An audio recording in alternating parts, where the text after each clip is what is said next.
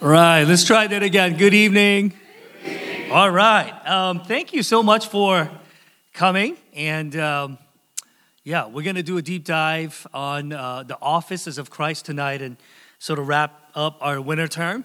And I know I was here last week when Russ not only taught but also sang. I'm just going to say from the very beginning that I would not be singing. And that's to your benefit. So trust me, you're not missing out on anything. I'm going to see if I can do this by myself. But if I'm not on the same page, just pretend like I am. And I'll get it eventually at some point. Okay. Let me pray for us and we'll start. Let's pray. Father, we're grateful that we can come and look into your word and study Christ. And we pray that you would not only inform our minds, but that you would shape our hearts so that the word that we study will move our hearts to worship and that we as your people would seek to be like you as we consider the great love that you have shown to us and how you every day administer grace to us in more ways than we're aware of. I pray that it would create a sense of gratitude, but also urgency as we think about the call to engage the city and to love it well. That you would help us to exercise our offices of prophet, priest, and king as your people, so that through us, our work, our prayer, that you would build your kingdom here in the city, we ask. In Jesus' name, amen. Okay, tonight we're rounding things off by looking at the offices of Christ. And by this we mean prophet, priest, and king. And really it boils down to Christ's function as the mediator of the covenant. So when we talk about what do we mean by one, Christology, but more specifically the offices of Christ, we're looking at how Christ administers God's grace to us as the mediator of the covenant. And you're not going to see the three offices parsed out in the Word, but as early as Eusebius, the first church historian, this sort of gained traction, and eventually Calvin was really big on it because in many ways it sort of helped to understand concretely the way Christ not only intercedes on our behalf as a priest, but really speaks the truth to us, administers grace, sets us free, empowers us, and all of that stuff. So where do we get the offices of Christ? Well, it's from the title, Christ. Don't have that there. The most significant title for Jesus is Christ. Now, you guys know this, but Christ is not Jesus' last name. Okay, but it's a title, the Hebrew word for Messiah, Mashiach, which means the anointed one. And in the Old Testament, the three offices were commonly inaugurated by a ceremony of unction or anointing as a sign of God's sanction. Okay? And they are the prophet, and we have examples of this all throughout the Old Testament. I have a ton of references, scripture references. If you would like them, come see me. Otherwise, I'm going to try and skip some of these things for the sake of time. But in 1 Kings chapter 19, verse 16, we read about the anointing of prophet Elijah as he begins his role or call as a prophet after Elijah. And also, the priests were anointed. In Exodus chapter 30, we have the anointing of Aaron. And lastly, the kings were anointed in 1 Samuel chapter 10, verse 1, where Samuel anoints the first king of Israel, King Saul. And in a similar fashion, Jesus, as he began his calling, his office as prophet, priest, and king, was anointed not with oil, but with the Spirit. In Matthew chapter 3, there we go, verse 16 and 17, we read, as soon as Jesus was baptized, he went up out of the water. At that moment, heaven was open, and he saw the Spirit of God descending like a dove and alighting on him. And a voice from heaven said, "This is my son, whom I love. With him I am well pleased." So this is a critical moment in the ministry of Jesus, in that you not only have Jesus identifying with people, the sinners who need the forgiveness that he promises, but it's in many ways a ceremony where Jesus then begins his public ministry. And the coming of the Spirit is not just for us to see the Trinity work together, but it really goes back and picks up on this whole idea of the Messiah, the Anointed One. This was spoken hundreds of years earlier in Isaiah 61. It reads, "The Spirit of the Sovereign Lord is upon me." Here, this describes the coming Messiah, the servant of the Lord and his ministry. And it says, the Spirit of the Sovereign Lord is on me because the Lord has anointed me to proclaim good news to the poor. He has set me to bind up the brokenhearted, which is the priestly role, to proclaim freedom for the captives, that's the prophetic role, and release from darkness the prisoners, the kingly role, to proclaim the year of the Lord's favor and the day of vengeance of our God, to comfort all who mourn and provide for those who grieve in Zion, to bestow on them a crown of beauty instead of ashes, the oil of joy instead of mourning, and a garment of praise instead of a spirit of despair. They will be called oaks of righteousness, a planting of the Lord, for the display of his splendor. Again, Isaiah 11, 1-5, speaking of Jesus, says, "A shoot will come up from the stump of Jesse." I meant to do that to see if you were paying attention. Good. Hopefully I won't make a habit out of it. Okay. "A shoot will come up from the stump of Jesse. From his roots a branch will bear fruit. The Spirit of the Lord will rest on him." And here you begin to see already the difference between the Old Testament prophet, priest, and king and Jesus / the people of God. In the Old Testament, these prophet, priests, and kings, people who were anointed with the Spirit, were anointed for a season and for a particular task. And that's why King David prays in Psalm 51, "Do not take away your Spirit from me." After his sin with Bathsheba and all the failed cover-up, David is not saying, "I don't want to lose my salvation," but he's saying, "I don't want to lose that Spirit, the anointing that you have given me to serve and function as a king over your people." Okay?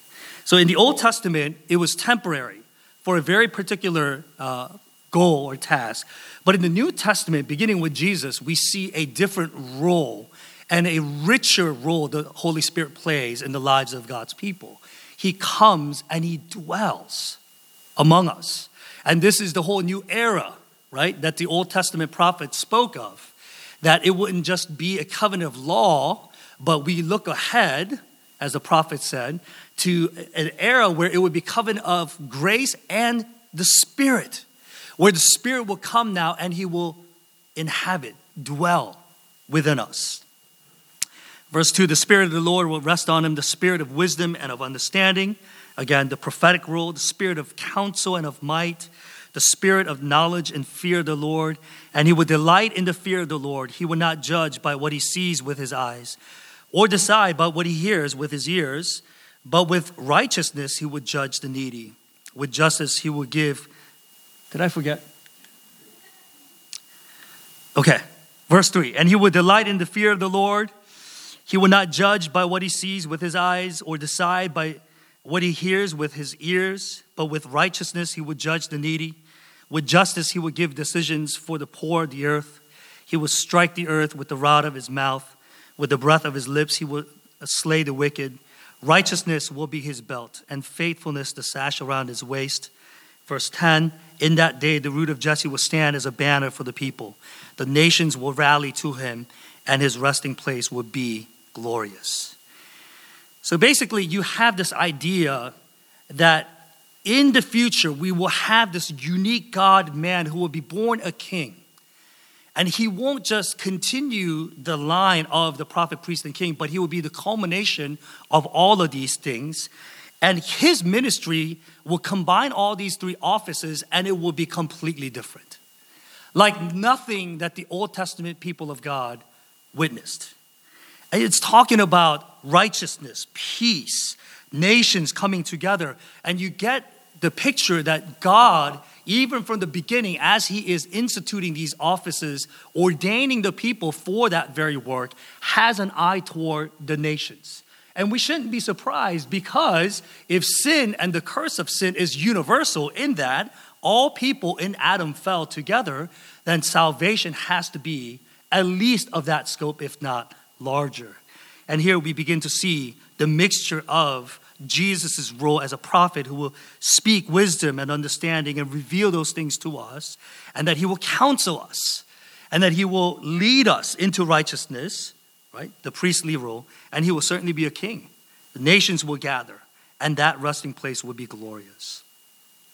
In order to understand the significance of the continuity between the Old and the New Testaments, we have to first talk about typology. Okay? This would be our working definition here. Typology in Christian theology is a doctrine concerning the relationship between the Old and New Testaments. Events, persons, or types of the Old Testament are seen as types prefiguring or foreshadowing the antitype, which is the work or the person of Christ. Now, there are many examples of this in the Old Testament. You can say David is a type of Christ. His office as king, the things that he prays, the Psalms he writes are unique in that he writes from the vantage point of a type. Therefore, we cannot, as regular Joe Schmo Christians, pray the similar prayers or write similar songs about, wishing pain, suffering, death on the wicked and those who oppose us. David, as he is singing those songs or praying those prayers, is basically safeguarding the office of the Messiah to come. And so his prayer in the Psalms take on a different element altogether than what you and I, as Christians, would be praying and singing. Now, this is one of the most clearest examples in all of the scripture, so we'll park it here in Exodus chapter 12, and we'll talk about the Passover. Now, as you know, the Passover basically happens in the story of Exodus as God's people are getting ready to leave Egypt. All the 9 signs have come, and now the 10th sign, right? Not the plague, but sign, really, as God demonstrates who he is, reveals himself, right? Not only to the Israelites, but to the Egyptians. And as you get into the book of Judges and so on and so forth, you realize that the fame of God had spread all throughout Canaan. Rahab already had heard about God, and the people there, right? The Ammonites, the Hittites, and everyone else, they're trembling in fear because of what God has made known in Egypt. So as the 10th sign, God basically said, hey, eye for an eye, tooth for tooth, right? You basically killed the firstborn sons of the Israelites. Remember what the Pharaoh did? If the Hebrew women give birth to a boy, get rid of it. And so God basically says, eye for an eye, tooth for tooth. So he, as a 10th sign, says, I will wipe out all the firstborn. Okay? And then he says to the Israelites, but it's going to be different for you. Okay? I will deal with you differently. And he says, starting with verse 5, the animals you choose must be year-old males without defect, and you may take them from the sheep or the goats. Take care of them until the 14th day of the month, when all the members of the community of Israel must slaughter them at twilight. Okay, this is basically instructing them on the whole Passover and the Exodus to follow. Verse 7, then they are to take some of the blood and put it on the sides and tops of the door frames of the houses where they eat the lambs. Oh, I got that right. Okay. That same night, they are to eat the meat roasted over the fire, along with bitter herbs and bread made without yeast. Do not eat the meat raw or boiled in water, but roasted over a fire with the head, legs, and internal organs. Do not leave any of it till morning. If some is left till morning, you must burn it. This is how you are to eat it, with your cloak tucked into your belt, your sandals on your feet, and your staff in your hand. Eat it in haste. It is the Lord's Passover. So the word Passover comes from literally God passing over the house of the Israelites when he saw the blood on the doorframe. God himself will go and kill every firstborn in Egypt. but he will show mercy, not judgment, to the people. Okay? And this whole act was a foreshadowing of what was to come, ultimately through another blood of the Lamb. It's the blood of the Lamb that covers us. And instead of judgment, because of the blood that covers us, God skips over us. Okay? And instead he shows us mercy, grace, kindness. And so as the Israelites were called to not only do this, but to celebrate this every year, it was to remind them that a greater exodus was to come. Right? They longed for a greater deliverance, greater salvation that was to come.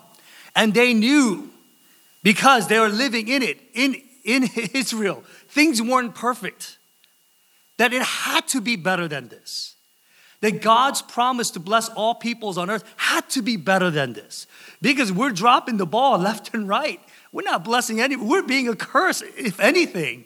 And we're bringing curse upon ourselves. And imagine, as the Israelites were getting ready to celebrate Passover, in light of the whole Babylonian exile that is to come. As Jeremiah, Isaiah, the prophets were telling them, it's too late. It's too late now. The judgment is coming. And they're celebrating Passover. They're saying, wait a minute. What's happening here? There has to be a better salvation. And it points us to Christ. And we, from this side of the cross, understand how the events that took place in Exodus chapter 12 pointed forward to Christ and a better blood, better mediator, and a better Savior. The offices of Christ show how Christ, the prophet, priest, and king, par excellence, mediates the relationship between God and man. And again, this idea of understanding Christ as a mediator in these three different categories became popular as early as the church was born through Eusebius, the first church historian, and it got picked up by John Calvin, and he unpacked it richly, and you can read all about that in the Calvin's Institute. So let's get to it. Let's get to the offices. Okay. There is Jesus the prophet. I don't know that he actually looked like that. He looks very sad, but I don't know. Something about the color I liked. So I know I'm a profound thinker. Okay, the prophetic office. Simply put,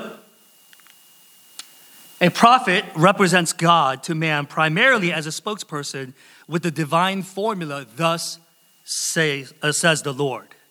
And you have that all throughout the prophetic books.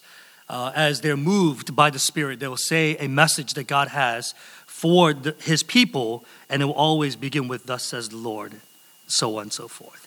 As early as the life of Moses, God promised that he would provide a prophetic guidance for his people. In Deuteronomy, it's up there already, 18, verses 15 and 18, this is what we read. The Lord your God will raise up for you a prophet like me from among you, from your fellow Israelites. You must listen to him. Verse 18, I will raise up for them a prophet like you from among their fellow Israelites, and I will put my words in his mouth, and he will tell them everything I command him. This promise was partially accomplished through the succession of the Old Testament prophets, but was ultimately fulfilled in Jesus Christ, who is the Word incarnate, the Logos himself. Unlike the Old Testament prophets, Jesus did not use the messenger formula, thus says the Lord, but he spoke the word of God as the source of all divine truth. And disciples acknowledge this in John 6, verse 68, where he says, Lord, to whom shall we go? You have the words of eternal life. Remember, Jesus was gaining a whole lot of popularity. People were following him. And Jesus turned basically to them and said, unless you eat of my flesh and drink of my blood, you have no part in me. And many at that point turned away and walked away from Jesus. But Peter, along with the 12, said, you have the words of eternal life. Where can we go? And others who heard Jesus' teaching said similar things. Here in Luke 7:16, we read, they were all filled with awe and praised God, saying, a great prophet has appeared among us. God has come to help his people.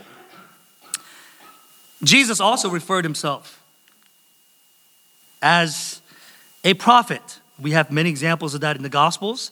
But here in Matthew 13, he says, a prophet is not without honor except in his hometown and in his own home. Remember that account? Jesus comes back. It was supposed to be a big welcome. Finally, he has come back home. Yet, they couldn't get past the fact that he is Joseph's son. And for the most of his adult life, he worked with wood. He's got calluses on his hands. And wait, isn't he so-and-so's brother? So-and-so's son? Didn't we see him playing among us growing up? And who does he think he is?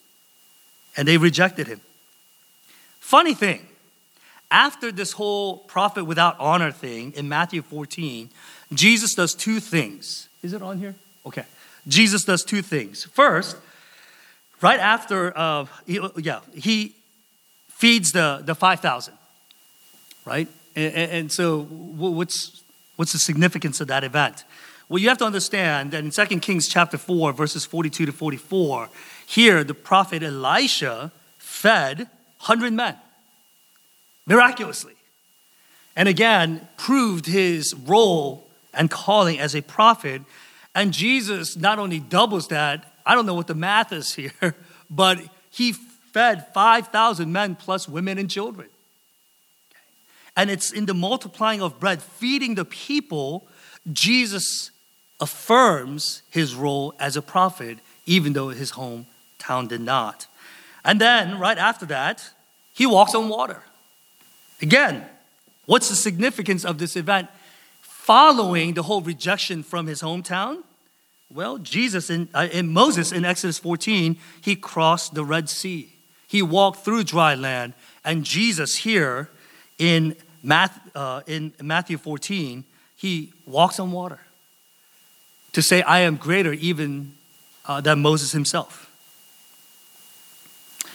And so, while many of the miracles Jesus performed show the continuity between the Old Testament prophets and Jesus, Jesus actually says, no, I am not just one of many, but I am the ultimate fulfillment of that. And these are intentional. And Matthew puts these stories side by side for us to understand that Jesus is not just a prophet, but he is the prophet himself. Jesus came in grace and truth, John 1:17 says, and claimed to be the way, the truth, and the life, John 14:6. Okay. And God the Father confirmed Jesus' authority as the prophet in Matthew chapter 17, verse 5. In the story of the transfiguration, God says, this is my son, whom I love. With him I am well pleased. Listen to him. And Jesus says that his words will never pass away. In fact, a person's destiny hangs on his or her response to Jesus' words about himself. And perhaps the best summary of this aspect of Christ's ministry came from the lips of the soldiers who were sent to arrest him. In John chapter 7, verse 46, they say, no man ever spoke like this man did. So he is a prophet, or the prophet. So what does a prophet do? First, he reveals the truth. One of the primary functions of Jesus' earthly ministry was preaching and teaching. He taught us the truth and the will of God fully and infallibly. In other words, it is through the life and the teaching of Jesus that we understand who God is. Because we cannot know God unless he reveals himself to us. In the high priestly prayer, Jesus sums up his earthly ministry with these words. John 17:6. Is it up there? Okay. I have revealed you to those whom you gave me out of the world. They were yours. You gave them to me, and they have obeyed your word. In the truest sense, Jesus made God known to us. He exegeted God to us. He expounded on the little knowledge that the Old Testament people had. And he he showed us the entire landscape of who God is and his plan for us. John 1:18 says, "No one has ever seen God but the one and only Son, who is himself God and is in closest relationship with the Father, has made him known."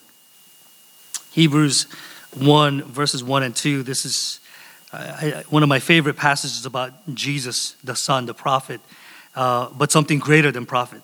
He says, "In the past, God spoke to our ancestors through the prophets and many times and in various ways. But in these last days, he has spoken to us by his Son, whom he appointed heir of all things, and through whom also he made the universe." Why did Jesus have to come to reveal the truth? Because the truth was lost. That was the consequence of sin in Genesis chapter 3.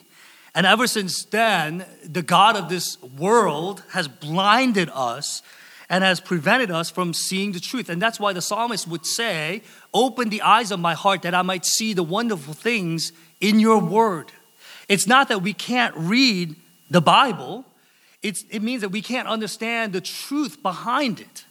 So there is a disconnect between knowledge and true knowledge of God, what we think we know about God and who God really is. And so Jesus, as the great prophet, makes the Father known to us.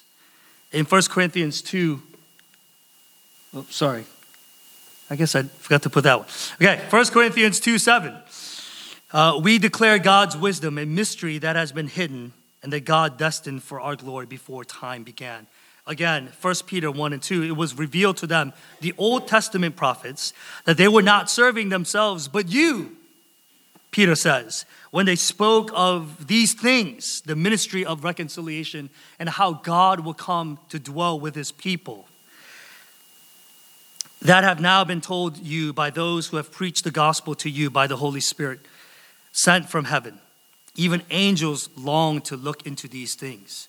Isn't that like crazy to think that the Old Testament prophets, as they're declaring the ministry of Christ who is to come, a new era of the Spirit, a covenant of grace that would unfold, and even this whole idea of the suffering servant who might even die but come back to life to gather his people for himself.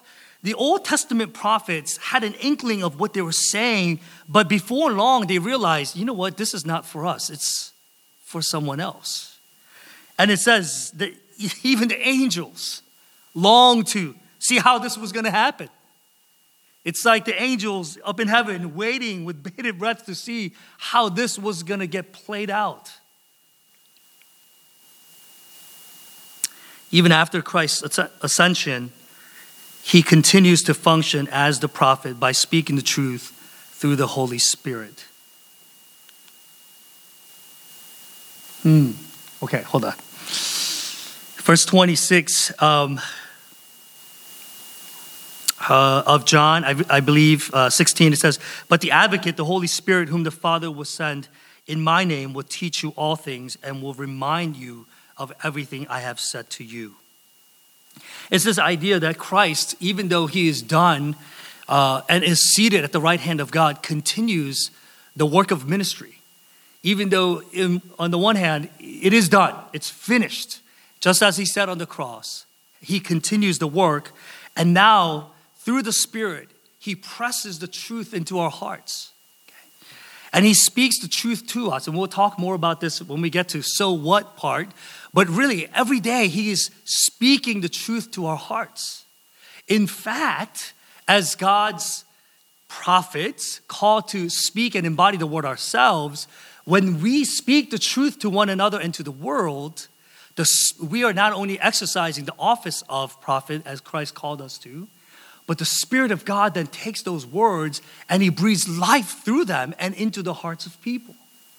So this idea that all scripture is God-breathed, as Paul says to Timothy, okay, and it is useful for correcting, rebuking, right, and training in righteousness, it's not just for Paul's words to the churches that are scattered abroad, but every time when God's people, even today, speak the word of God, God uses that to breathe life. And you feel that, don't you? When you come to church on Sundays, Maybe you come with a very calloused heart. You're distracted by the cares of this world. Maybe Super Bowl. Or maybe your team didn't make it, but you can still watch it anyway. Yet somehow the word comes and it has this effect on your heart. That is Jesus speaking the word to you through the Spirit. Okay? And so the office of prophet continues for Jesus. The famous theologian Louis Berkhoff once said, Christ continues his prophetic activity through the operation of the Holy Spirit. His teachings are both verbal and factual. That is, he teaches not only by verbal communications, but also by the facts of revelation, such as the incarnation, his atoning death, the resurrection, and ascension. So Christ continues to reveal the truth to us now through the Spirit and through his people. Okay? The body of Christ. Okay. As a prophet, Jesus embodies the truth, or in the New Testament times, during his earthly ministry, he embodied the truth. The whole character of the prophetic life was ordinarily to be in such conformity to divine commandments. In other words, the prophet not only was called to speak on God's behalf, but he was to be a man of God, so that life and ministry were in sync. So that you could listen to a prophet and look at his life and realize that these words are true because, in part, by the evidence of his godly life. But there were times when the prophets in the Old Testament were called to physically demonstrate the truth in certain dramatic fashion to be an object lesson. I don't know if you ever read through the book of Isaiah and Ezekiel, but I remember first time running into like these passages thinking, how could God do this? Poor prophets, okay? Now before we get there was Hosea, right? He had to marry Gomer. How would you like that? And you have to deal with all the chatter. It was a small town. People talked. They knew Gomer and her history. And I mean, you had to marry an unfaithful wife to demonstrate God's love for basically unfaithful Israel. Right? That whole marriage and his life and naming his children, remember? Like, God has forsaken you. Like, imagine calling your kid, hey, God has forsaken you. Where's your lunch? You can't go to school without your lunch. I mean, every time he called his wife or said his children's name, he was reminded of this great reality that was unfolding right before him. Gets better. Isaiah, he had to walk around naked for 3 years. I remember thinking, what, did I just read that right? He had to what? He had to walk around naked for 3 years as a sign of God's judgment on Egypt and Ethiopia. And here's the prophet walking down the street. You're like, Isaiah, man, it's been a long time now. Can you put something on? No, this is what's going to happen to Egypt and Ethiopia. God has spoken. But here's the question. Why would God call his prophets to embody the message in such a way? Maybe it was to call the people to repentance. If the word itself wasn't going to do it, maybe the visual. I don't know, we're all different learners, right? I mean, if the sermon that is preached in this sanctuary on Sundays doesn't do it, don't picture it, but Duke walking around like this might actually do it. It might. It might just, wow, okay, I better take God's word seriously. Ezekiel, he had to lay on his left side for 390 days as a sign of forbearance of Israel's sin. I don't know about you, but I'm a side sleeper, but never on just one side. I just gotta, I pivot. I pivot a lot. I cannot imagine being stuck on one side for 390 days. What kind of numbing effect does that have on your body? Like someone's got to come and feed you, clean up after you. I mean, yet there again, the prophet embodying the message. Now, Jesus never walked around naked for 3 years or laid on his left side for, 390 days. But he did demonstrate the Word of God in the most compelling and beautiful ways. You read about it in the Gospels. His love for the weak and the broken. As he calls the children to himself when all the adults at the time were saying, no, he's too important. He has no time for you. That he would speak, heal, and touch those that have been cast out. Lepers who had to cry out, leper, leper, so that no one would even dare to come, anywhere near that person, let alone actually touch that person. Yet Jesus in his life embodied the beauty of God's word. And ultimately he would go on the cross.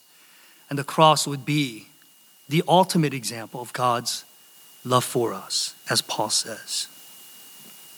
And that's why John can say in John 14:9, anyone who has seen me, Jesus talking about this, Jesus talking here, anyone who has seen me has seen the Father.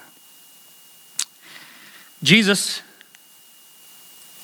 also confirmed the truth. His miracles belong not only in the priestly role, because most of his miracles were related to healing, but there is a prophetic element as well. The Old Testament prophets performed miracles to confirm their ministry, much like the early church, right? The word and work, they went hand in hand. So as Peter preached the message, people were wrestling through that. He would perform a miracle to confirm that this indeed is God's word. Here's a sign that God has just given to do that.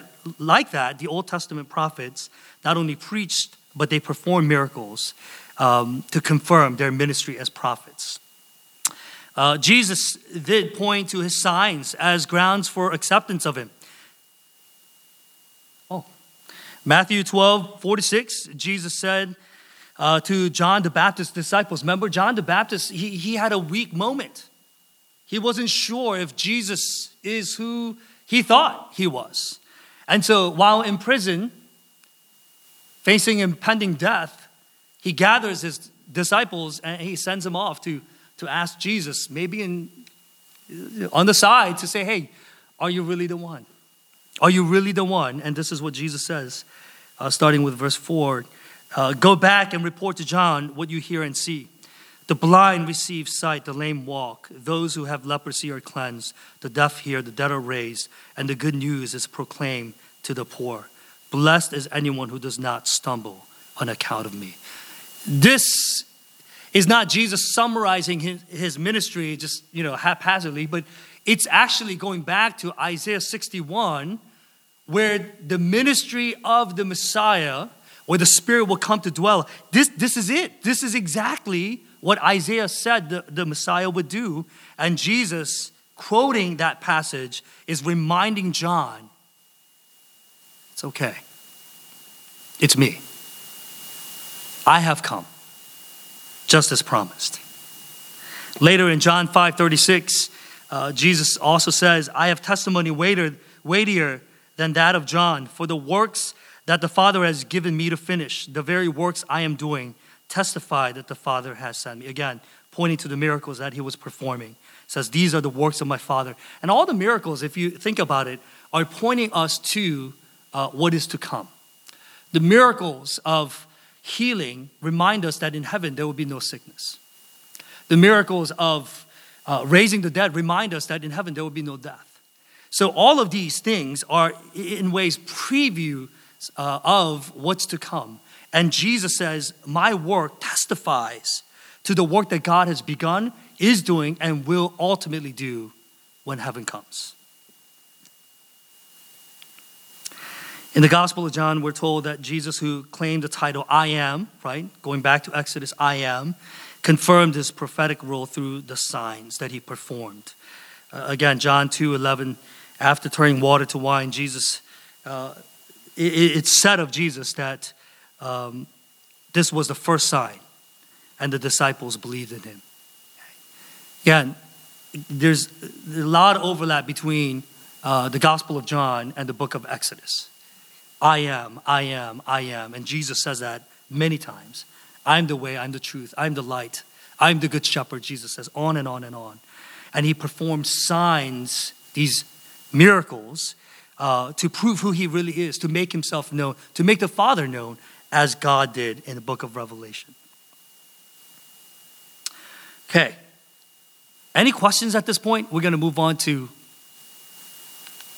the priestly office. It's a better looking Jesus. And as we get later into the night, we'll have more pictures. I know it's hard, it's challenging. I was going to sneak in a picture of my kids to see if you're awake, but any questions at this point? Yes. You said that David was basically protecting and holding over the office of Messiah, safeguarding. Flesh that out a little bit.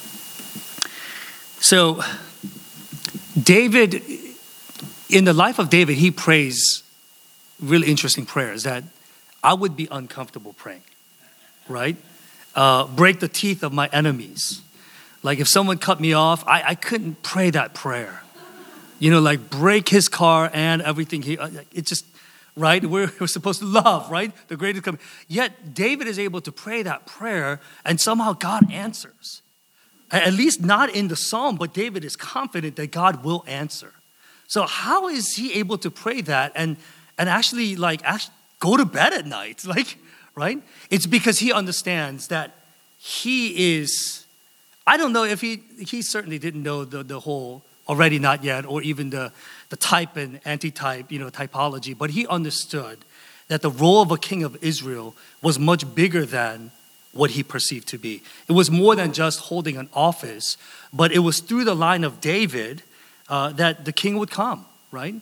We'll talk a little bit about this, but as early as Genesis 49 verse 10, as Jacob is pronouncing blessing over his kids, he says, the scepter will remain with the line of Judah. And then 2 Samuel 7 says, no, it's through the house of David. So David understands that something is much bigger here than he understands. And so he can pray for even restoration to his throne confidently and know that God will answer. So, yeah.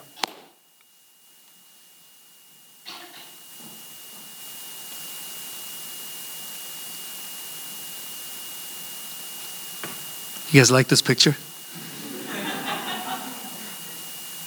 Okay.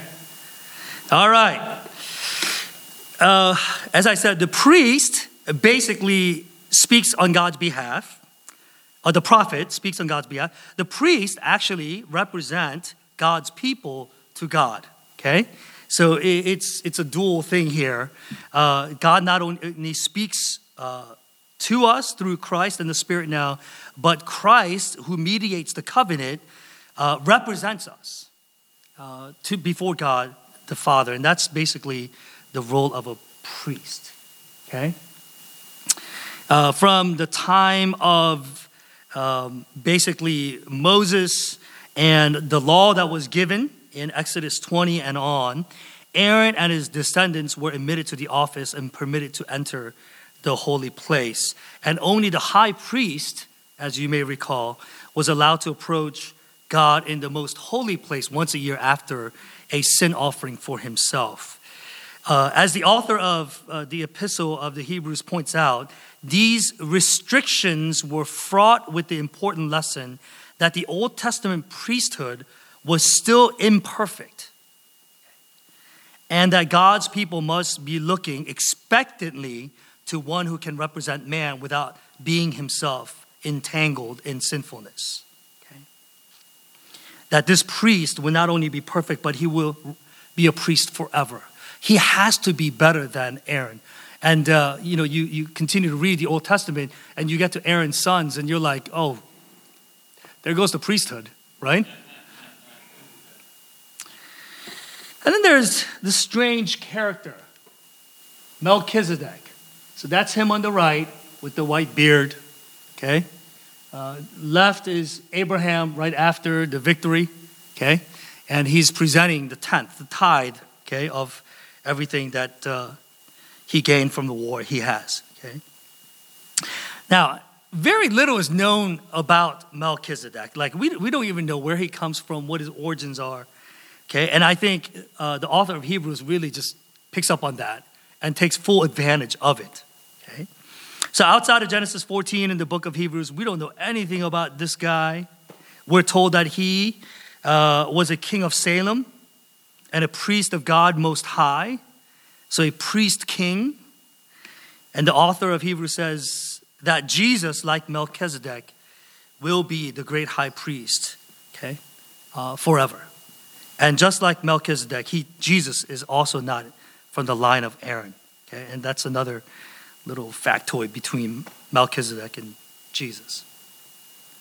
Okay, so as a priest, Jesus offers the perfect sacrifice for us.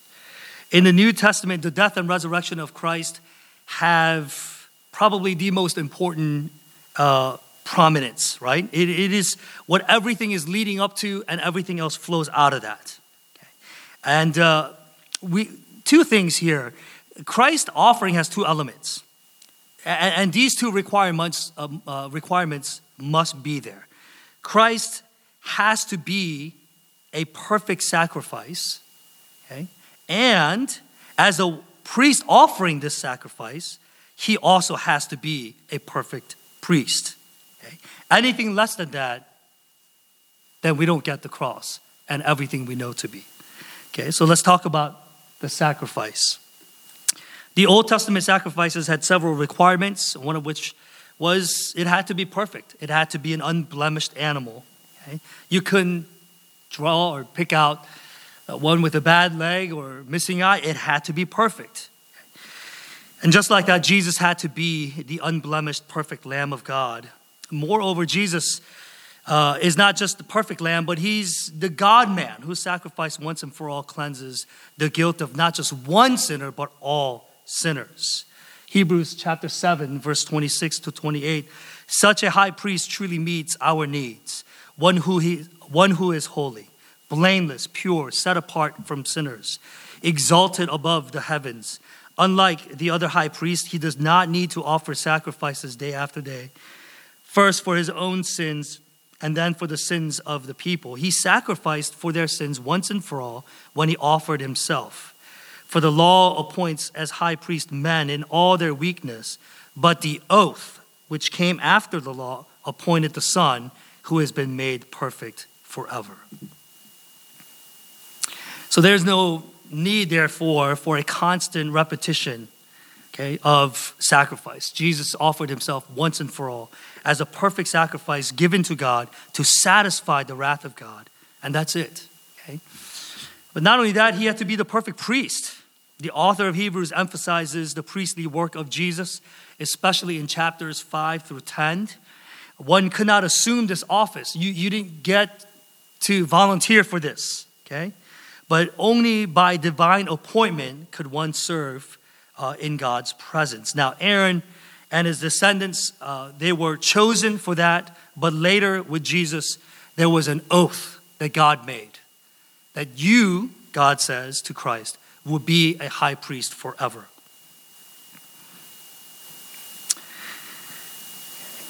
Jesus, unlike Aaron and Melchizedek, is the perfect priest. Hebrews 7, 16 and 17 again. And verses 26 and 28, here we understand Jesus' priestly role a little bit better. One who has become a priest, verse 16 says, not on the basis of regulation as to his ancestry, but on the basis of the power of an indestructible life. For it is declared, you are a priest forever in the order of Melchizedek, meaning the oath that was given to someone outside of line of Aaron. Such a high priest truly meets our need.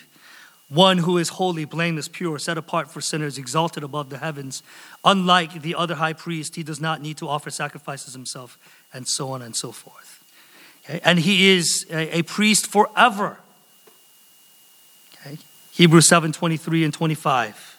Okay. Now there have been many of those priests since death prevented them from continuing in office. But because Jesus lives forever, he has a permanent priesthood. Therefore, he is able to save completely those who come to God through him, because he always lives to intercede for them. Okay? The dignity of Christ's priesthood is highlighted by the fact that it is sanctioned by a divine oath. Okay, we read that in Hebrews 7. You are a priest to be forever. God is not going to change his mind. Okay? I have made an oath, God says. Let's see. Okay. I think Bavinck said this. He says, he's a systematic theologian.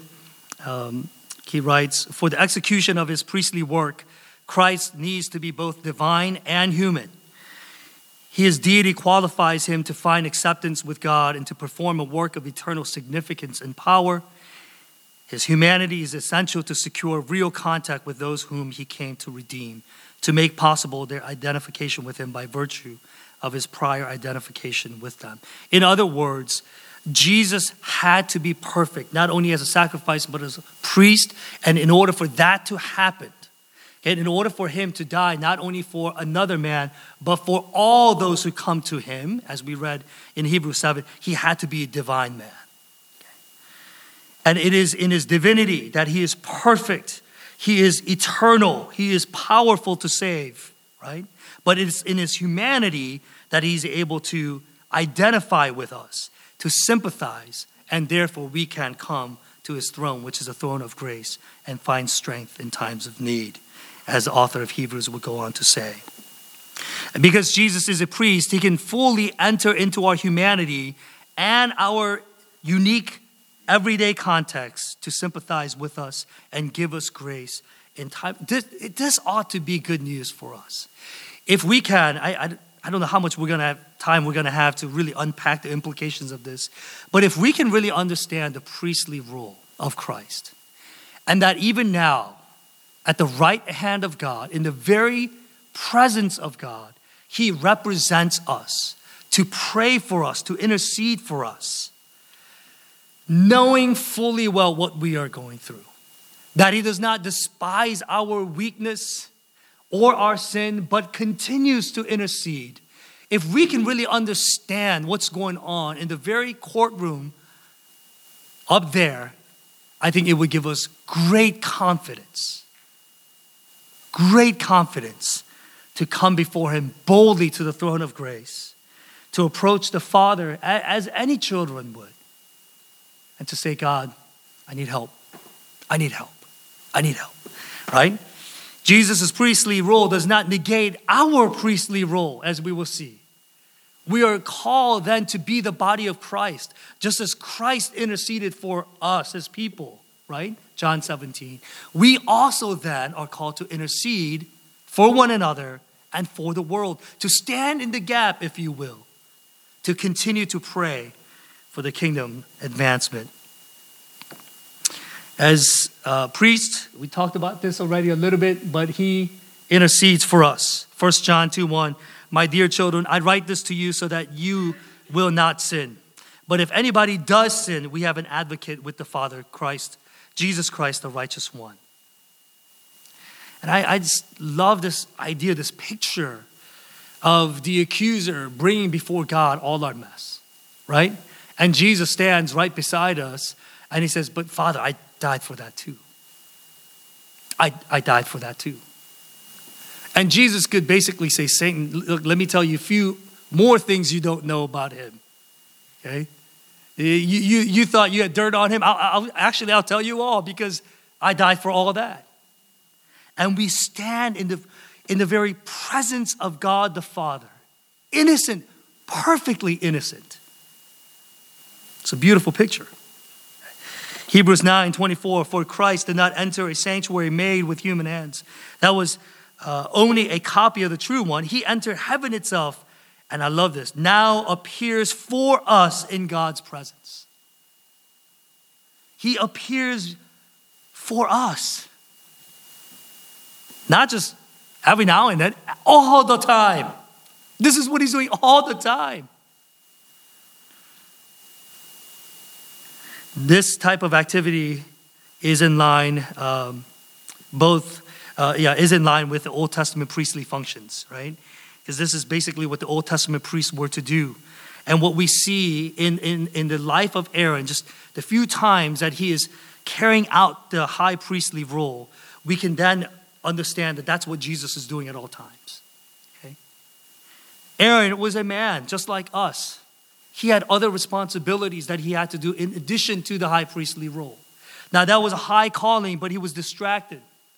And sometimes because of his own sin, he had to do all of these things first before he could enter into the presence of God to mediate on our behalf. And so what we see in snippets, when Aaron is really Aaron, that's what Jesus is doing at all times. Now, what did Aaron do when he was functioning as a high priest?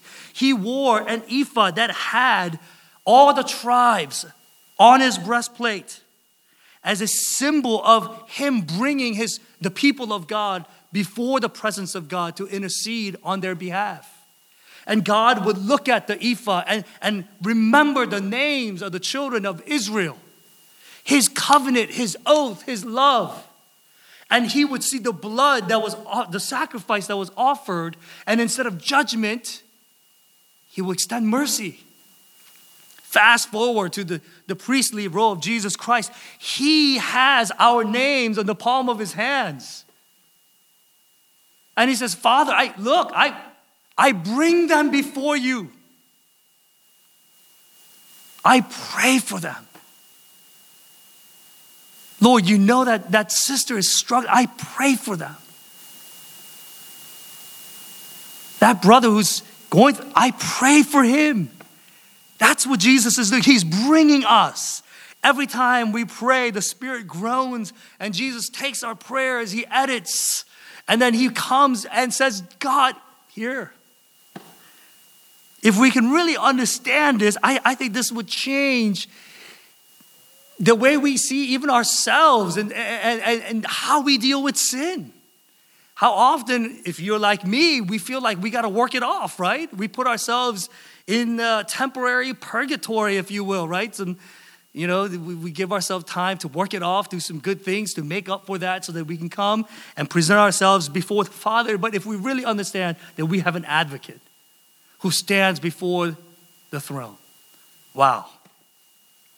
Now, of course, we confess our sins, and there is godly sorrow, and we're called to repent, to turn from sin, and to walk in righteousness. Of course, all of those things are still in play, but there's no sense of shame, guilt, fear hanging over us.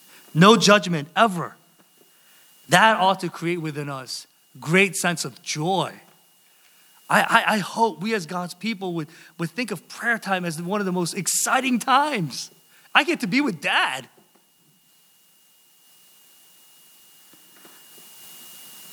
The ceremonies, now going back to the Old Testament priest, not only did Aaron wear the ephod, but he would every now and then light the incense. In fact, the incense in the temple was supposed to be on 24/7. It was to never be turned off. Again, it's symbolic of Jesus' prayer for us, right? His prayer, like incense, rises before the throne. Did I get ahead? Okay. Psalm 141, is that on there? Okay. May my prayer be set before you like incense. May the lifting of my hands be like evening sacrifice. Later, Revelation chapter 8, verse 3.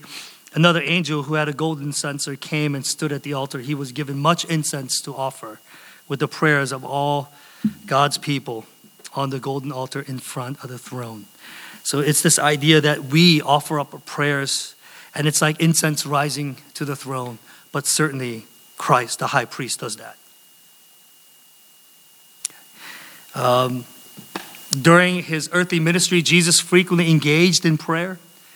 He prayed not only to be a good role model for us so that we can read about him 2,000 years later and say, let's be like Jesus. No, he prayed because he missed Dad. He prayed. Of course, he needed strength and power for the work that God had called him to, but he just wanted to be with his Father. With his busy schedule, Mark 1:35 says, he often withdrew to an isolated place, so much so that when Jesus was missing, the disciples knew where to go find him. And sure enough, he's out there in the middle of nowhere praying. Why? He prayed. He missed the Father, But even then, he prayed for us. And we see a sample of that in his high priestly prayer in John chapter 17. His heart and eyes are always toward us. He's mindful of us. He's aware of everything that's going on. And he sympathizes. And he prays that we would find strength and hope. And as he prays for us, then now, as we talked about earlier, the prophetic office of Christ, he now breathes the gospel. And he gives us comfort and hope through his word, right? And Jesus continues to pray for us. John 14:16, and I'll ask the Father, and he will give you another advocate to help you and to be with you forever. The coming of the Holy Spirit on Pentecost is the result of Jesus' prayer. Romans 8:34. Sorry. Okay. Who then is the one who condemns? No one.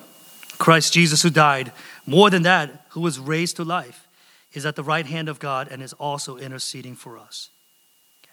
Hebrews 7, therefore he is able to save completely those who come to God through him because he always lives to intercede for them. Jesus continues to pray. Okay. He continues to pray for us even today. The blessing, sought can scarcely be a favor that God would be reluctant to grant. Think about that. As we pray for God's blessing, God is not reluctant to answer our prayers, and he is not reluctant to grant his blessing. It is with delight he answers the prayer of Jesus, his son. And we don't know it, but all the spiritual blessings in heaven has been given to us. And that is being worked out in ways that we're not aware of, but he is. Let me see here. Okay. The primary purpose of the intercession of Christ is to provide a continued application of the merits of his life and death for those whom he has redeemed, to protect us from the wrath of God and to receive the full measure of his blessings. Jesus, this is what he's praying for. And this is what's happening as a result of his intercession on our behalf. That he protects us from the wrath of God because once and for all it's done. But he then unlocks all the blessings in heaven for us.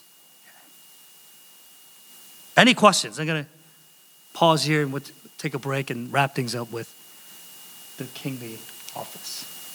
Any questions? Yes.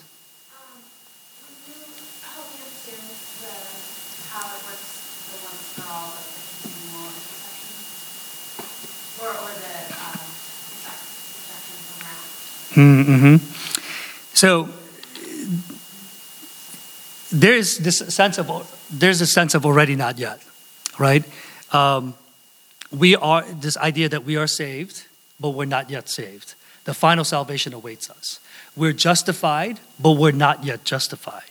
And if you understand the resurrection of Christ, he had to come back to life because on the judgment day, the future day that's to come, he's going to once and for all, on that day, declare us justified.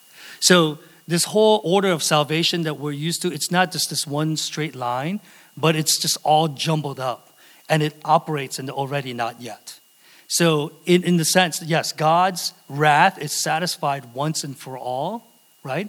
But that is going to be completed on the judgment day, right? So it's this confusing theological paradigm of already not yet.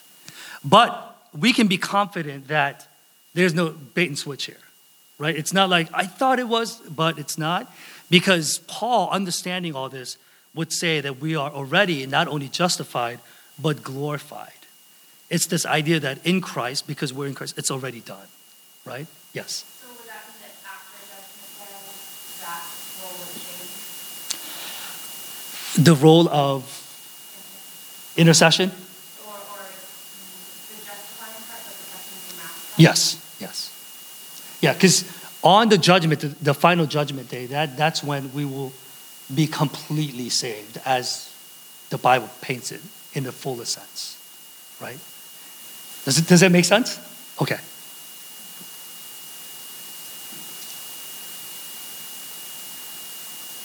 Okay, I see a lot of hungry faces for the word and for the food. So, okay, let's break and we will come back in like 15 minutes. Is that okay?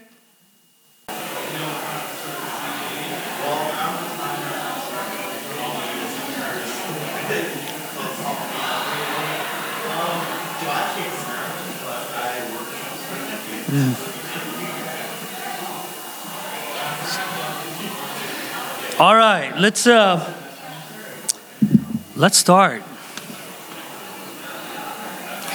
Okay, we're going to talk about the kingly office of Jesus, and afterwards we'll talk about why this is important, and at that point we'll look at the importance of the covenant mediation, and then we'll look at the order of salvation and so on, and then we'll wrap things up with some concrete applications for us as God's people, okay? So the kingly office. The king, especially in the Old Testament, as God's representative, ruled over God's people and sought really the peace, the flourishing of his people. We are told that the line of kings will come from the tribe of Judah. Genesis 49:10.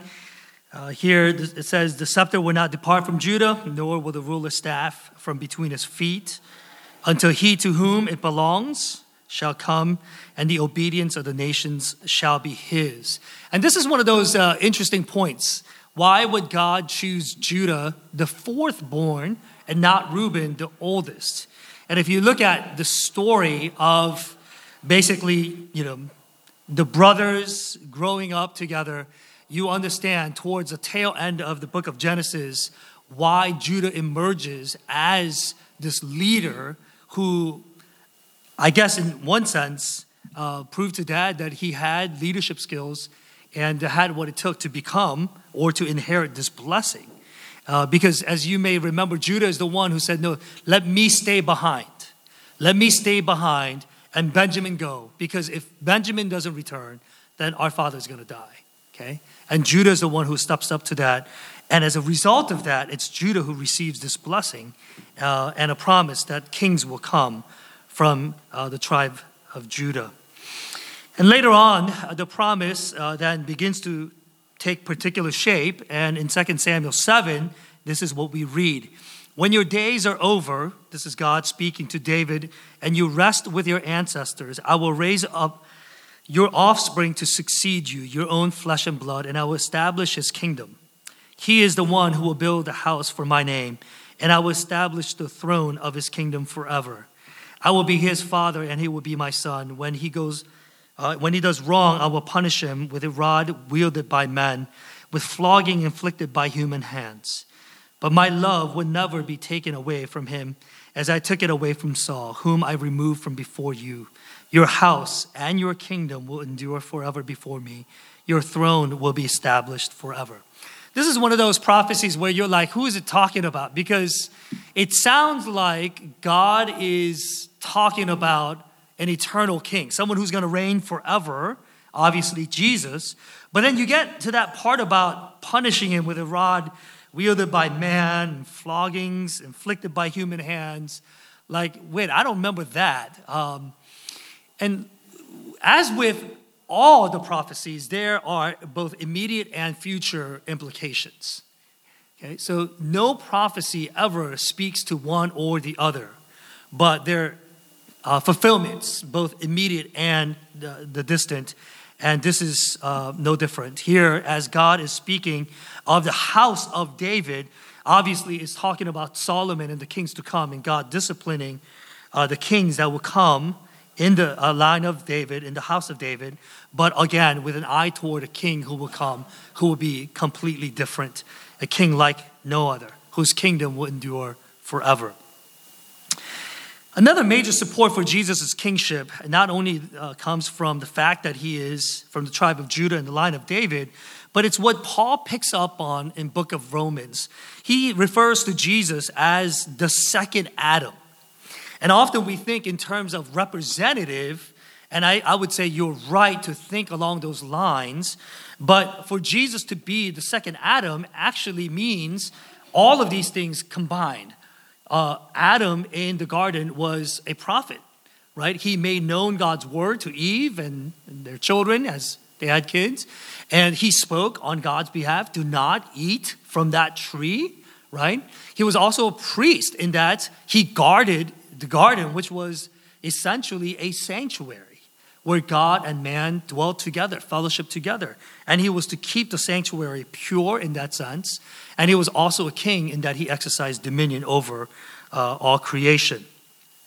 Where Adam failed, Jesus actually succeeds.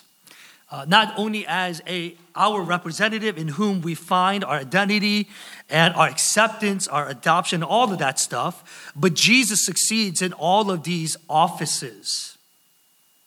Let's go back to Genesis chapter 3 and unpack that a little bit, because I think there are some key pieces there that we often sort of glance over without giving it a whole lot of thought. But sort of with this prophet, priest, king, especially the kingly role in mind, I think Genesis 3 will come alive. Now, as I said, the Garden of Eden is a holy place, a sacred space where God and his people fellowshipped. As the account says, in the cool of the evening, Adam and Eve would walk with God, the Father. And in many ways, it functioned like a temple where the people of God and God himself will fellowship in that way. And as you read through the Old Testament, you understand that God gives very strict guidelines for how the priests are to care for the temple.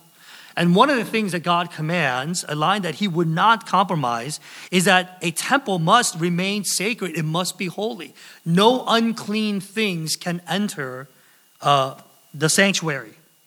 Yet in Genesis chapter 3, Satan is in the garden. And there he is speaking, right, to Eve. And where is all this taking place? It's taking place at a tree, the tree of knowledge of good and evil. And again, you have to understand the role of a tree in the Old Testament. It was a place of judgment. You go to the book of Judges, Deborah judged under Deborah's tree. And she would see cases and she would speak into that and give guidance. And later on in the New Testament, Jesus was condemned and cursed on a tree. It's a place of judgment. So here is, as you imagine Genesis 3 unfolding, right, here is Satan at a place of judgment in a sacred space where he does not belong. And instead of Adam exercising the role as a priest, right, to cleanse the temple, does that sound like somebody? Of all the things that defile the temple, or as a prophet speaking truth and casting out the enemy, or exercising power and authority as the vice regent and crushing the head of the enemy, he sits quietly and he gives in. Adam failed as a priest, prophet, and king, and Jesus, the second Adam, he succeeds where Adam fails. Jesus, he walks into the temple and sees the ruckus of all the people selling animals because they want to make some money off of those who are coming from long distances so that they could upcharge the animals and make a profit. Jesus sees all that. He flips the tables and basically says, this will be a house of prayer. He purifies the temple. And Jesus, he spoke the word of God all throughout his life. He called out sin when he needed to. He was able to and did not shy away from confronting the Pharisees and other religious leaders who were taking the truth, the religious system, and even the offices that God had given them for financial gain. Jesus confronted evil and spoke truth to them. And through his death and resurrection, he crushed the serpent's head. What Adam should have done in Genesis 3, Jesus does as a second Adam throughout his earthly life. And there he exercises, yes, the role of a prophet, priest, but mostly the role of a king. Okay? Jesus, during the time of his earthly ministry, used the language of kingship extensively in the course of his life and public ministry, notably in the expressions, the kingdom of God and the kingdom of heaven. He would use that in the sermon, the parables. There's Adam. If you ever wanted to know what Eden looked like, there it is. Okay? Now you know. Okay, Jesus used the title Lord in reference to himself. Jesus also used the title King in reference to himself. Jesus compared himself to Solomon in Matthew chapter 12, where he says, now something greater than Solomon is here. And he spoke of his glory and his throne. Okay? Matthew 16, for the Son of Man is going to come in his Father's glory with his angels, and then he will reward each person according to what they have done. And he referred to his own authority as king in Matthew 28:18, right? In the Great Commission, as Jesus sends the disciples out to the very ends of the earth, he says, all authority in heaven and earth has been given to me, and I delegate that to you. I give that to you. Go in my name, he says. So what are some of the practical implications of Jesus' kingship? Okay. First, he is the head of the church. Colossians 1:17-19 says, he is before all things, and in him all things hold together. And he is the head of the body, the church. He is the beginning and the firstborn from among the dead, so that in everything he might have the supremacy. For God was pleased to have all his fullness dwell in him. So when we talk about Jesus' headship, we're talking about Jesus' leadership over, authority over the church.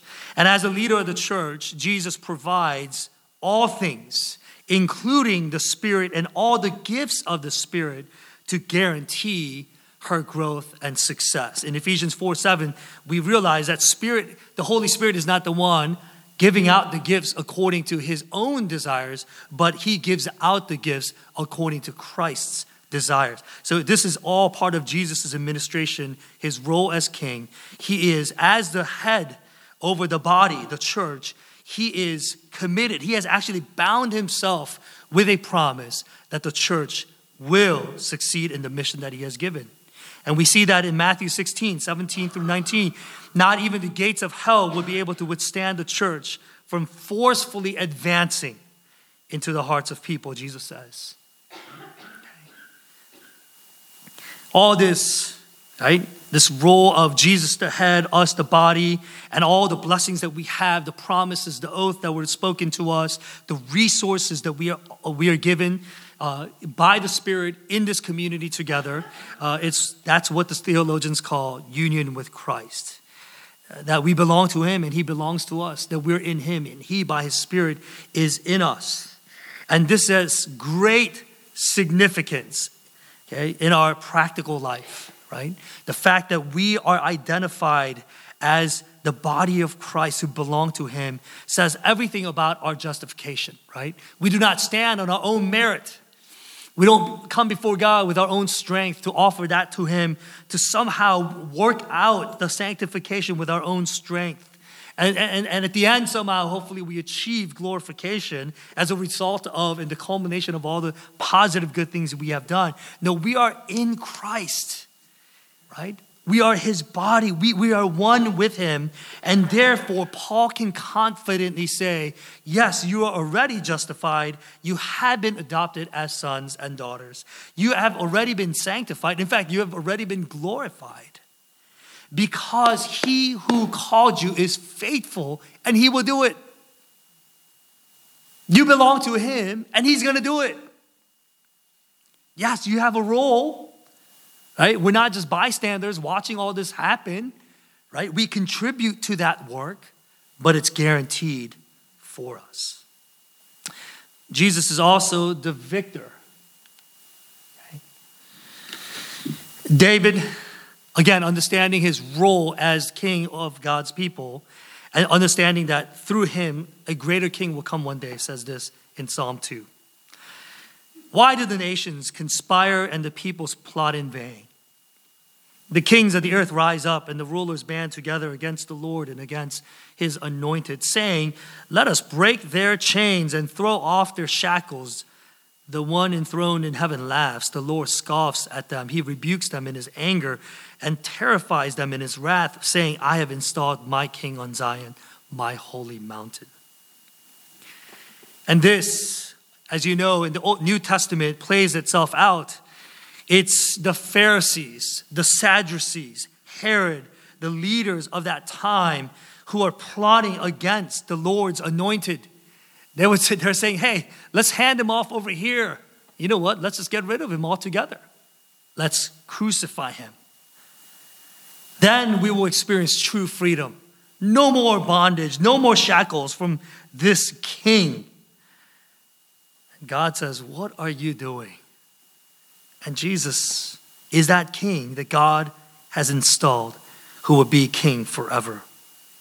And it is in his resurrection that Jesus comes into his role as king finally. Obviously, he's reigning. He's bringing the kingdom. He's ushering it in with us. That's why the first sermon Jesus ever preached was, repent for the kingdom of God is near, right? It's through the word spoken, the miracles performed. The kingdom is coming. It's forcefully advancing, but it's through the resurrection that Jesus now seated at the right hand, and he reigns as king. He defeated sin and death, and he overcame all earthly and heavenly power and authority. He is, as the book of Revelation says, King of kings and Lord of lords. And at the name of Jesus, every knee will bow and every tongue confess that he is who he claimed himself to be. Okay? Jesus is also the judge. In Acts 17, this is Apostle Paul's little sermonette to the people in Athens. And he ends that sermon with these words, starting with verse 29. Therefore, since we are God's offspring, all of us, created in the likeness of God, right? We should not think that the divine being is like gold or silver or stone, an image made by human design and skill. In the past, God overlooked such ignorance, but now he commands all people everywhere to repent. For he has set a day when he would judge the world with justice by the man he has appointed. He has given proof of this to everyone by raising him from the dead. Jesus, King, Jesus is our judge. And one day, as we profess in the Apostles' Creed, he will come to judge the living and the dead. And the crazy thing is we'll talk about this a little bit more, but as co-heirs, this is what we're invited into. Like, we're not just seated with Jesus in the heavenly realms, enjoying the blessings and the favor of the triune God, but we reign with him, including judging the enemies. Like, I have no idea what that means. But that's the promise that God has given to us and the role that awaits us at some point in, maybe on the final judgment day. That's when it will happen, okay? He also reigns. I told you more pictures to keep you guys awake. Oh, sorry. Okay, you can look at him for a little bit. He reigns. The extent of his reign is endless. He not only reigns in the hearts of his people, but even those who would resist him. The establishments, the powers, the spiritual oppositions, everything is under his reign. And Christ, in his wisdom, in his power, in his mercy toward his people, is orchestrating all of these things for his glory, but also for our good. See, the only way, Romans 8:28, and God works for the good of those that, in all things, only way that promise can be real is if Jesus reigns over all things as king. If he's only a prophet or priest, that promise cannot be. He can speak that truth to us, but how is he going to carry that out? With what authority? But Jesus is king. Christ fulfills in perfection the destiny which has been appointed to Adam, as we saw, where Adam failed. Christ succeeds, he triumphs, And now as a victor, he reigns. And he exercises his power ever so gently. And it's his kindness that leads all of us, at least for all of us who profess Christ, to repentance. And he's continuing this work through his church. He's reigning through us, the body, okay? Where first Adam forfeited his privileges by his rebellion, the second Adam has excelled in his obedience. And he obtained the glorious fulfillment of the divine plan for man. He has secured it, not only through his sacrifice, but his resurrection.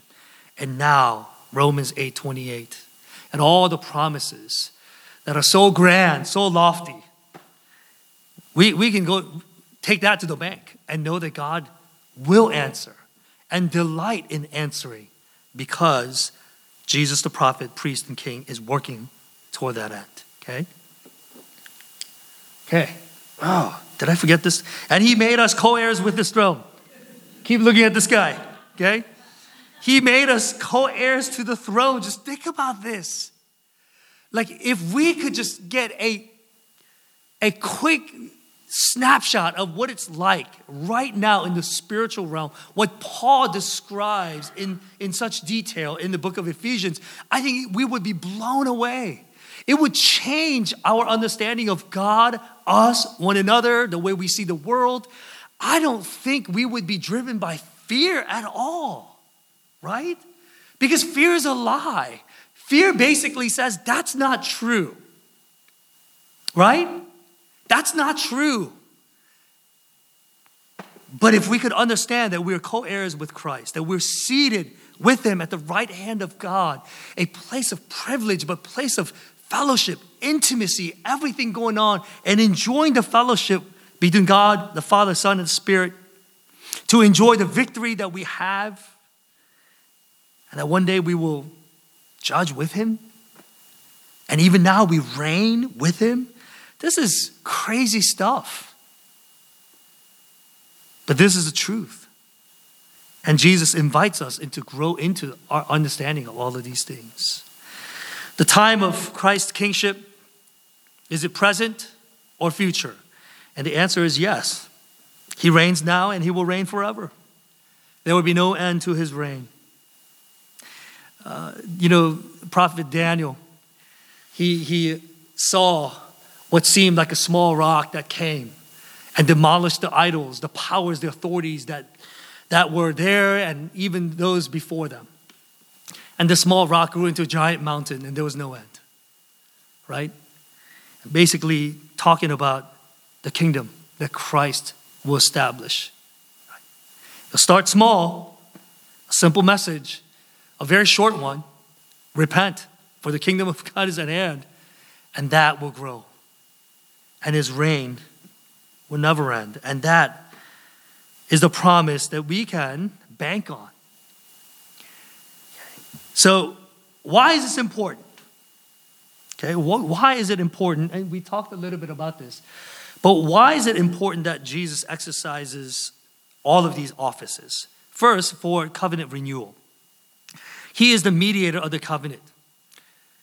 You understand the covenant, because we have broken the covenant, we receive the wrath, the judgment, the consequence that comes with that. But Jesus, the high priest, satisfies the demand of the law, and he satisfies God in his wrath, and continually he intercedes on our behalf. That's how he mediates the covenant even now, right? He's constantly praying on our behalf. He represents us to the Father. And as a prophet, he reveals all the promises of blessing that comes with covenant faithfulness. And where we have failed, Jesus says, no, I did all that. And therefore, all the blessings that come with the covenant obedience is yours. And Jesus speaks that to us all the time. Even when we can't believe it or won't believe it, Jesus presses the truth of his promise to us. And in fact, how can we believe unless we hear? There is the body, the mission, a component of that, But there's also the spiritual role that Jesus plays as a prophet. He speaks the word to us. And as we hear it, we come to believe and we hold on to these promises. And it's Jesus the King who woos us into obedience and surrender so that we can live out the covenant stipulations. Okay? So even as we think about the covenant mediation and how Jesus, works in between us and God, it's important that he fulfills all of these offices. That he is not just one or two, but he is all three and exercises all of these things, okay, for the satisfaction of God, but also, for our own benefit, our own blessing. It's also important for our salvation, the order of salvation. I said it, earlier today, but it's not a straight line. We don't check these things off, but it sort of happens in already not yet format, which drives some of you nuts, but that's how it is. If you look at basically the order of salvation, you realize that Jesus and his offices are there. Like he's working as a prophet, he's working as priest and as king. For example, the calling, the effectual calling, the gospel call. We hear it and our hearts are open and we then respond to that call, right? The effectual calling is where, as we hear the gospel, we have no other chance or option but to respond to that gospel call with a hearty amen, right? That call comes through Christ the prophet. He's the one speaking the truth to us, giving birth to faith in our hearts. And he's the one then regenerates our hearts as a result of the effect that the word has on us. And regeneration then gives birth to faith.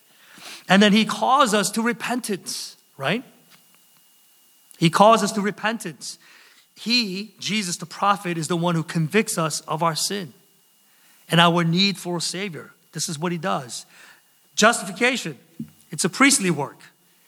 It removes our guilt, okay, and the penalty of sin in exchange for his righteousness. Adoption, this is what the king does. He adopts us as his sons and daughters into his kingdom. He delivers us from the kingdom of darkness into the light. And we were once his enemy, but now he bestows upon us the glory of being called his children. Sanctification, this is his kingly work, right? He gives us power. He frees us from the bondage of sin.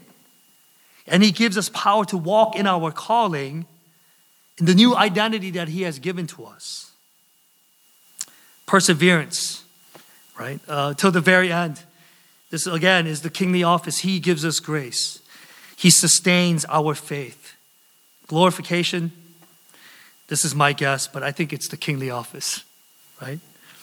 He frees us not only from the power of sin, but from the very presence of sin once and for all. And he grants us full and final redemption as his people. All that to say, if you understand the different offices that Christ functions in, and not only in the abstract, but in the everyday life, how we need him to be our prophet, how we need him to be our priest, and how we need him to be the king, things will begin to open up for us. We will begin to understand the commitment, the role that Christ plays. Okay? And I think it will really help in understanding our role as a church for sure, but I think it will help with things like even prayer, okay? To know that he intercedes for us. It will give us confidence and great comfort to know that he's the one speaking the truth, the gospel to us all the time, breathing life into our hearts, okay, through his word. I think it will give us great comfort to know that he's protecting us, okay, as king. I mean, this is just a small example of all the things that God is doing as he exercises these offices.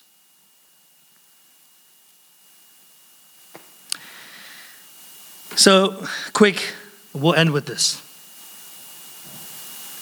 What would it mean for us, let me say this. It's not enough that we just learn more about theology. The goal is never knowing more, period. I think knowing has to translate to loving, right? And so it would behoove us, as we grapple with these rich doctrine, to really strive for a deeper intimacy with Christ, right? To understand Christ, Christology, the states of Christ, the persons of Christ, the offices of Christ.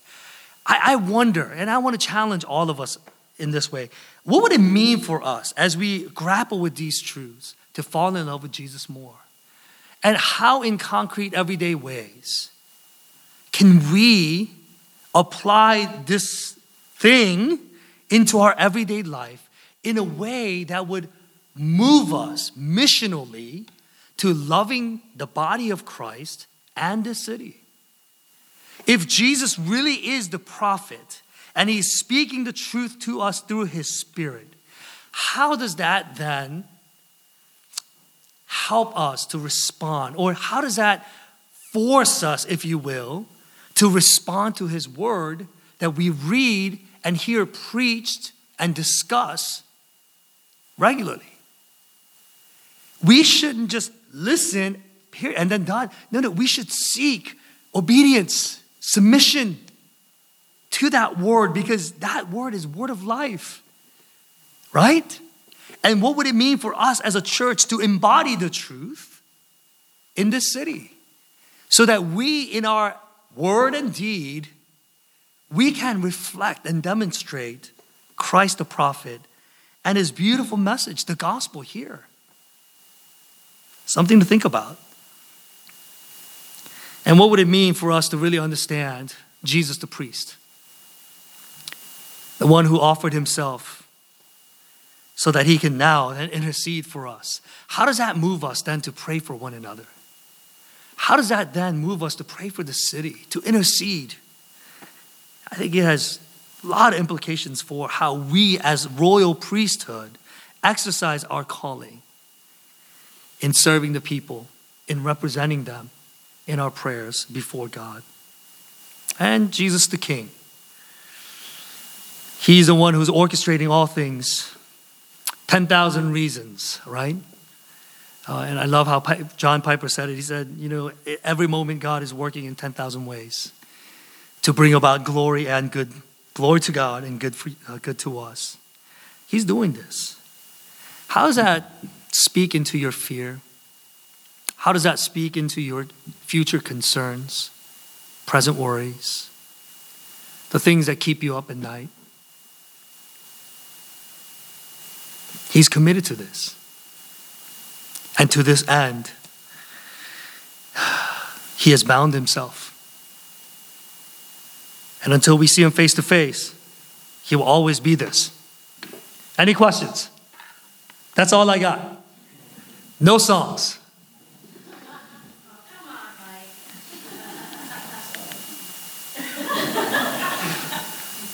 I'm sorry. Okay. Any questions?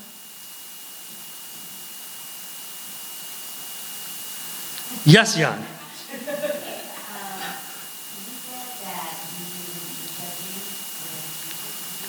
there and in heaven, what are we judging? Yeah, so I don't think we're going to be judging in heaven, but on the judgment day. It's one of those mysteries to me. The more I read about it, the more I'm confused, to be honest with you. Like, what does it mean for us to reign with Christ in that kingly role, right? I don't know. Like, in one sense, yes, we have power and authority over the enemies, right? He who in us is greater than the one that is in the world. If whatever you bind in prayer on earth would be bound in heaven. So there's some resemblance of that. There's that part of the kingly office. But this whole judging thing, it's like, I think on the judgment day, would we be seated with Christ in bringing judgment on sin and sinners? I don't know. And that awaits to be seen, really. But The Bible is not shy about it. Paul speaks of it. And I guess we're going to have to wait until that day. Sorry, that's all I got with that one. I don't know either. Glenn, any thoughts? I mean, in the garden, Adam was ruler over creation, right? So, in a sense, not necessarily king over other kings, other individuals in heaven, but was ruler over creation. To exercise dominion. Okay. Any other questions? Okay. Thank you all for being so patient. You're dismissed. Go. Oh, sorry. I lied. We have 2 quick announcements and 1 acknowledgement. First of all, thank you for coming. My name's Justin. I'm the Director of Operations here at Grace Meridian Hill. And to that end, we do have some other network things we do throughout the year. And one of those is our Diane Langberg event coming up in February. Registration is now open to the broader community, so if you are wanting to go, it would be good to go ahead and register. There's a limited number of seats available for that, and registration is available through the website. There is also, similar to our Advent series, where the pastors throughout the network took turns preaching at all of the churches on a given Sunday. They will be doing that again during Lent this year and helping us prepare for Easter. And then there will be probably the typical Easter week services. And then we want to give one acknowledgement. All of the wonderful food out there was coordinated by Mazare Rogers. So if you give a quick hand for Mazare. But thank you for coming, and if you just make sure you take all your trash out with you to the foyer. We try to leave the building well for our host church. Thank you.